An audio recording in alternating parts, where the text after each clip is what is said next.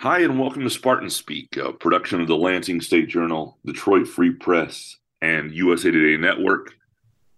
I'm Graham Couch from the Lansing State Journal in Columbus, Ohio, joined by Chris Solari from the Detroit Free Press, who is also in Columbus, Ohio. We are in the same hotel, not in the same room, up bright and early here after Michigan State had an incredible night of basketball, really. I thought it was a great game, well played, intense, and Michigan State beat Marquette to 69-60 to advance to the Sweet 16 after not getting out of the first weekend the last couple of years. Chris, how you doing, man? Up and moving, that time of the year where there are late nights, early mornings, and many things to do. So certainly I'd agree with you on the game last night. A defensive performance, maybe unlike we've seen all year from this team, from the back forward. I mean, I don't even know where, if you want to say from the forward back or the back forward, because the guards played outstanding defensively and made life miserable for Tyler Kolek. The bigs made everything challenging in the paint. Did a good job pretty much all night on ball screens, and here they are going to the Sweet 16. A lot was made of Marquette's guards, and Michigan State's guards were better. And they were better in part because they got into Tyler Kolek and Cam Jones and gave those guys fits and made them work. And it's because they're two-way guards. But I thought it was a night where those, especially Tyson Walker and A.J. Hoggard, as a backcourt tandem, sort of rose to another level and Spartan lower a little bit, because these are the opportunities when you take advantage of them. You join people who've done it before, and they did it. And the whole game, they didn't let Michigan State stop going. Like there was never this huge lapse offensively. There was never a big run from Marquette, even when there was a small run late in the first half, early second. And then at the end of the game, you get just virtuoso performances especially from Walker, but a series of plays and a sequence with three buckets in particular, where I thought those guys, Walker hits the at a time they absolutely need it, the lefty off the high glass on the drive. Hoggard goes downhill, scores over a defender, and then you get the pull-up jumper that Joey Hauser drew up in the huddle, and or called in the huddle. And those three plays in a massive moment, and obviously they hit free throws, what they did defensively. I just one of those things that will be remembered for a long time. Well, you can pick and choose what side of the ball you want to look at too, because the rebound, the offensive rebound that Malik Hall had, Yep, probably sealed that game and might have been the biggest rebound. And I'm trying to think of how long it's been since Michigan State had a rebound like that was a game changer. I mean, you could see the energy in the building. You could see the energy with his teammates and with Tom Izzo after that play. And then the two blocks on Kolek by Mady Sissoko. One, in watching the replay multiple times, looked like he got it right as the ball was about to hit the glass. Simultaneous timing, I think, is how Gene Steratore called it. And I mean, that another play, one with 2 minutes left, one with a minute left. And Hall got, I think the second block went right to Hall for another one of his rebounds. He had 3 steals. I mean, and then you cannot discount the job that Jaden Akins did defensively. I mean, his shot wasn't falling. Same with Hall. I mean, both of those guys didn't have their shots falling, but they put together the things at the other end of the court. I mean, you said that there wasn't like lulls. I mean, there was a long period. I mean, it was an 8-0 run. Usually doesn't take very long, but that one I think took about 4.5 minutes because they were shutting Marquette down, but baskets were hard to come by for them too, because Marquette was playing at such a high level. It was just fascinating because you could just pick any number of spots in that game. And really in that last 12 minutes that were important, impactful, and things that changed the course of the outcome of the game. Yeah, and I think it's funny. I was writing a column last night and figuring out where I wanted to go, and wrote a lot about the guards and wrote a lot about their sort of this becoming a player-led team from early moments in the game when A.J. Hoggard calmed Izzo, who was mad at Jaden Akins, to Hauser calling the play, to the late huddles. But it was also like I remember writing a column when they beat Duke in 2019 in the regional finals. And you almost could have gone the same way. I wrote that column sort of through the lens of 5 different players' nights, because everybody contributed, like, from Matt McQuaid to Kenny Goins shot to, obviously Cassius Winston and Tillman. And last night I almost did the same thing because it was like, that Hall rebound was incredible.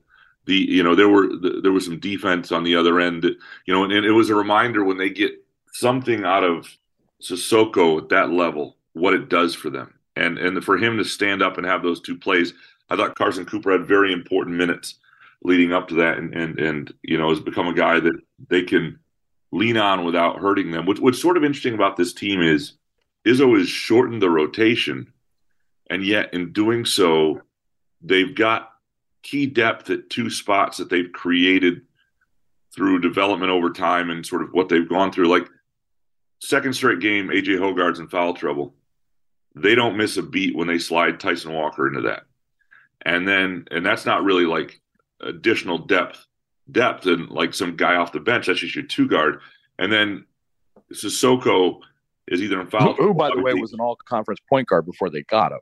No doubt. Right. But what was interesting is for a lot of this year, they would play, they really committed to Walker off the ball. And I think that helped create him as an offensive threat in that way.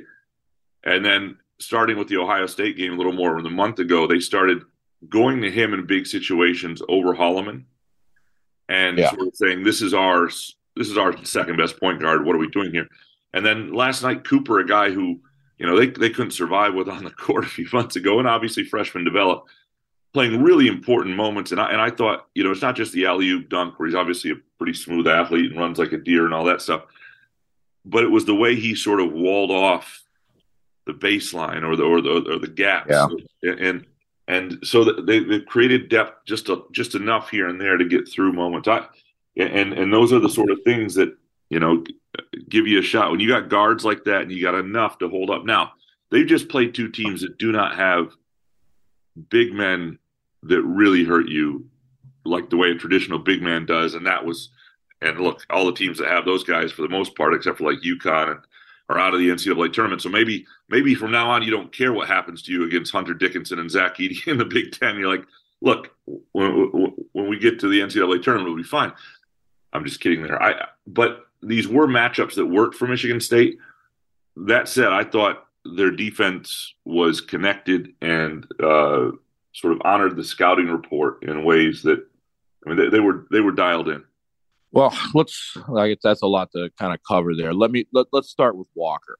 The reason that Tyson Walker now can work at point guard is because of those minutes that he got and logged at the 2 guard. Because you remember, Tyson Walker was hesitant with his shot at times last year when he had the ball in his hands. And, when he was running the point, he wasn't the same player. And what I think that did is by running him off ball most of the year, that created that aggressive mindset that he's carried over now when he does take over the point. He's not just looking to distribute. And he's looking a lot, and stop me if it sounds like hyperbole, but he's starting to look a lot like Kemba Walker did in that run that they made for UConn, and kind of blossoming into the kind of player that I think Tom Izzo felt he had. Not that he was bad last year, but this is a consistent level of aggression that he's taking the ball to the rim. He's looking for the mid-range jumper. He's not settling for 3-pointers. And with Cooper, I told you that on Friday in the USC game. There was a stretch in the first 5 minutes of that second half where you just looked at each other and said, they can't take him off the court, because Sissoko has struggled so much with ball screens, and Kohler, remains an offense first guy. That'll come in time, I think, on the defensive end for him. But Cooper's just, I think it probably has something to do with his soccer background, his footwork, his understanding of angles that, maybe the other guys just don't get, along with the length and athleticism. So between those two guys, you had some important moments, but there's so many things that get lost, because I think Malik Hall gets lost in this a little bit, because he played. I mean, he's playing. We don't know what level he's playing at in terms of physical. He hasn't really said, but he's gutting through a lot of things with his foot, with his back that was bothering him. And, you saw it. He missed all 4 of his threes, but here he is grinding at both ends of the court. It's fascinating to watch this. And, particularly in this game where none of the shots were falling, not just, Akins missed all 5 from deep. Hall missed 4 from deep. Walker missed 3 from deep. But the thing that I found most compelling about that is this group, about that 12-minute mark, when they realized our top shooters are combined 0 for 14, started going to the basket and stopped shooting outside. That's a sign of maturity that wasn't there. I think I saw CBS had a stat that, coming into this weekend, I think they hadn't won a game without more than 5 3-pointers, and they did it twice in this weekend. And that's a testament to what this team did inside the arc. The last 4 games of the regular season, they were 49 of 80 from beyond the arc, 49 to 85. I can't remember the stat I wrote, and hugely that was what had elevated them and changed them a little bit, and what they could be and how they could overwhelm you.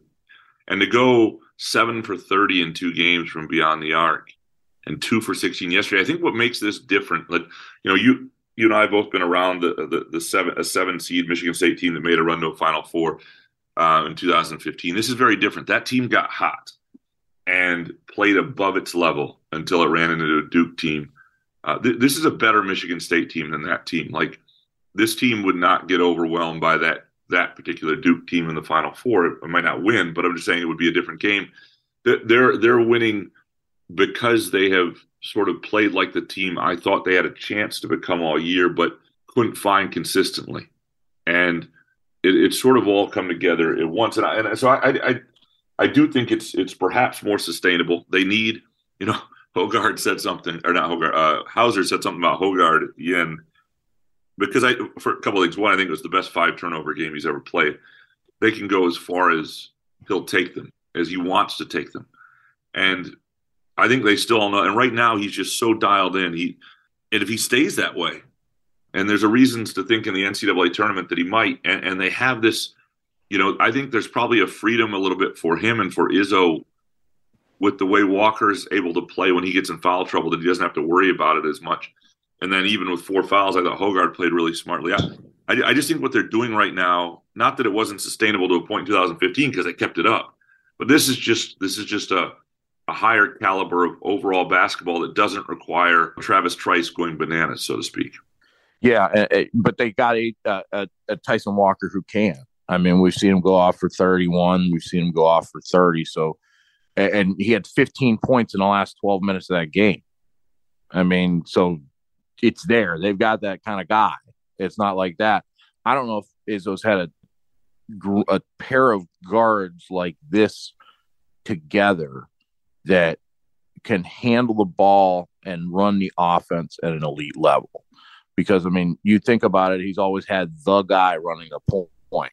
He essentially has 2 point guards. And that we talked about that all year. Even though they moved Walker off the ball, he's able to do different things. He can run the team. He can be on the wing. And he's a good defensive player. And credit Hogard, because I thought he played outstanding defensively all weekend.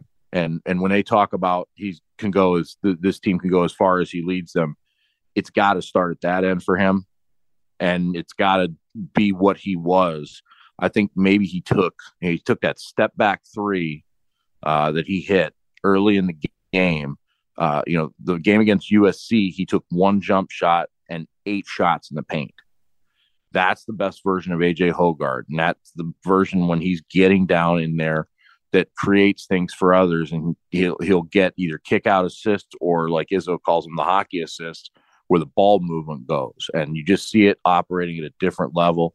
And then when Walker's taken over the point, he's not afraid to dish the ball for a guy that's such a prolific scorer at times. I think it's a little bit more than just Hoggard, because those guys are playing with an intensity and focus that, the two guys, I'm saying, with the guys with the ball in their hands like that.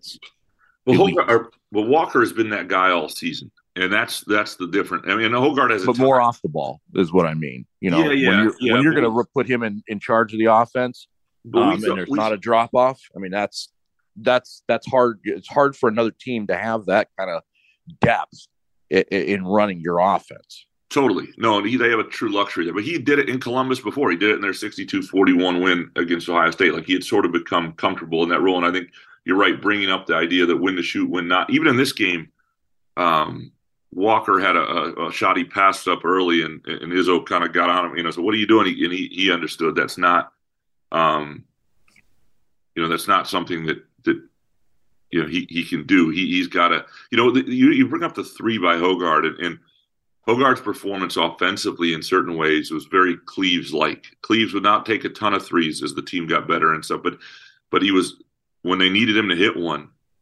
25 years ago, 24 years ago, all those years, that he would. And Hoggard has a flair for that. It was open. They needed the shot. He hit the bucket. That was a really important early bucket. I think they only hit one. They were really struggling from outside. And Jaden Akins had a couple really good looks that didn't fall, and it looked like, wow, this just isn't going to happen for them from beyond the arc. But they get one more. It was fairly important from Joey Hauser, from Hoggard, and inside out. Inside out, penetrating the paint and kicking into the corner. That was really important stuff. So now they're headed to New York, Madison Square Garden, where they played this year, and they lost to Rutgers, a very different Rutgers program, a little more than a month ago. That is a Thursday night 6:30 tip off. They win that, and that's against Kansas State. They win that, they get the winner of Florida Atlantic and Tennessee on Saturday at Madison Square Garden. I think at this point, and look, Kansas State is a terrific team, and I loved what their coach said about just having more dudes than Kentucky. They can be ferocious, and they've found another gear here in the NCAA tournament. But I do think every game Michigan State plays from here on out, at least in their region, is at worst going to be a 50-50 proposition. If they play well, they got a shot, and a real shot, and not just like, because Marquette had won 10 straight. They had really run through the Big East. Their guards were supposed, Michigan State is playing right now at a level that I think is up there with anybody. Now, you face a big man on the other side of the brackets, like UConn, and size like that. That'll be a whole different problem if they get to that point. But certainly with the type of team they're facing in Kansas State, I think this is another game where if they get what they're getting right now, they got a real shot. Yeah, two battle-tested teams that, Kansas State, like the last two opponents, can score the ball. And, that's going to be, I think, a big challenge. You look at the teams that Kansas State lost to this year. I don't know. I think they were all ranked, maybe other than Butler.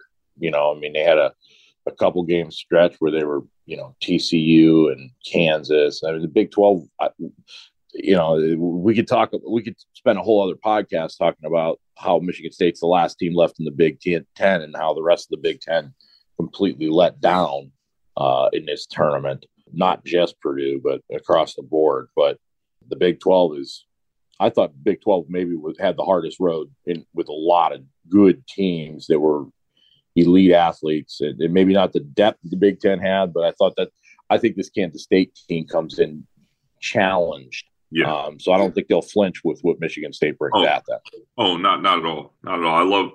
I love their coach. I love their wings. I don't know. It's going to be a battle. But you bring up the Big Ten, and let's touch on that real quick, because while it was not an overwhelming performance, I'll say other than Purdue, the Big Ten did about what it was seeded to do. Like, people can't, and there's no doubt the Big Ten is a deeper league than it is a great league.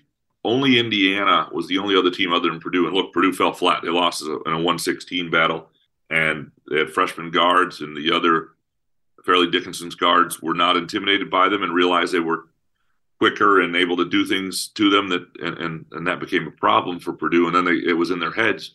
But Indiana, which lost a 4-5 game to Miami, was the only other team with a seed that was even sort of seeded to get to the second weekend. And they lost a 4-5. So I do think, like, yes, nobody in the Big Ten rose up and said that as a league we deserve more than we got, so to speak, because we outperformed our seeds. But they also, I mean, they had 5 teams, right? Was it 5 in the second round, 6 in the second round? So it was, and a lot of those were toss-up matchups. It's really the Purdue result that stands out, and there are points to be made with that. That's a team that earned a 1 seed and did something historic. But I don't think the Big Ten's overall showing is awful. I just think it wasn't what maybe I become sort of a protector of the Big Ten. You hoped it would do, that somebody would come out. Iowa would do something. Somebody would do something that sort of came out of nowhere. Yeah, if you could say that Penn State and Northwestern both exceeded expectations and right there with 2 seeds. So I think that's I think a plus. So it does show that the middle wasn't. The middle to upper end wasn't bad. They ran into a couple teams that were just a little better on a given night. But to me, the argument that's made with this when 8 teams get in from the conference is, well, they're much better than this because they just keep beating up on each other.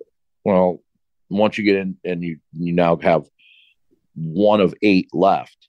But the thing is, did they not deserve? I get what you're saying about the seeding, but this is a year where the 16 beat the 1, and it's right. What do you do differently? What do you do differently? Who do you leave out? Did those 8 teams not deserve to get in? They all deserve to be in. There are lots of things we could do with seeding overall, and I think there are things that the committee needs to look at. There are things the committee doesn't understand, and I'm a big proponent that anybody who wins a league of a certain repute, like top 12 RPI, net, whatever you want to do, so even some of the top mid-major leagues, that they should be no worse than a 7 seed, because I think they would play to their seed level quite fine and they would avoid the 8-9 games. And there should be some parameters put in there, because I don't think the committee knows how to judge really good high mid-major teams.